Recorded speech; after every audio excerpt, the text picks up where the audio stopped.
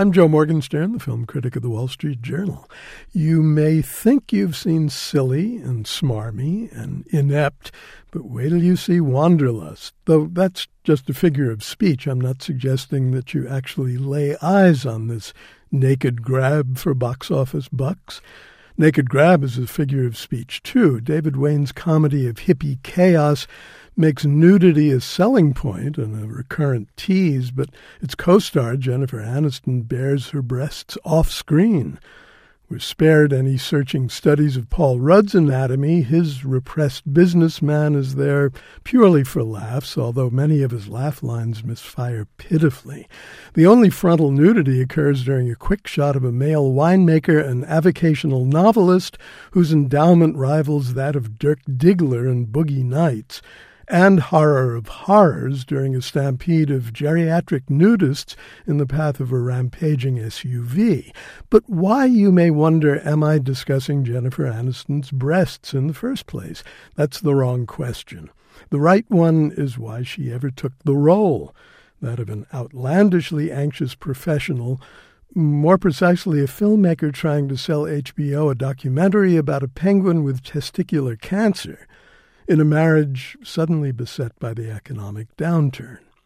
Maybe she thought the movie had something fresh to say about materialist striving versus free love in a rural hippie commune that time forgot, but it doesn't. Although, who knows, the hippie caricatures are old enough to be new again. The production has all the style and subtlety of TV sketch material. A psychedelic sequence makes Madonna's halftime show look like high art. Both the straight and hippie realms are populated by parallel groups of fevered eccentrics, and Alan Alda plays the commune's venerable founder, whose brain long ago failed the acid test. Wanderlust is nothing if not strenuous, strident, and gross, but most of it fails the comedy test.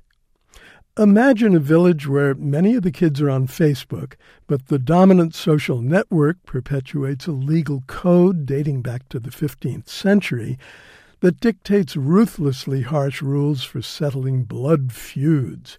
Just such a village in northern Albania is the setting for Joshua Marston's second film, The Forgiveness of Blood.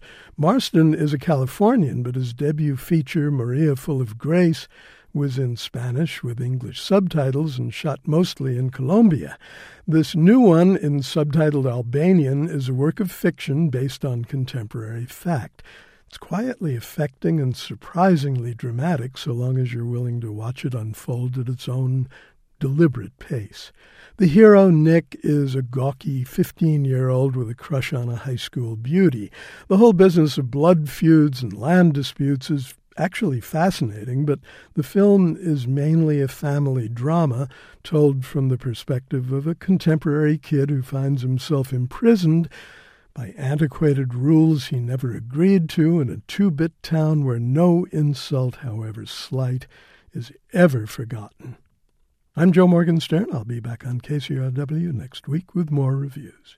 Support comes from USC Online, providing exceptional online graduate programs, certificates, and upskilling for current and aspiring professionals. Explore your graduate options today with the University of Southern California at online.usc.edu.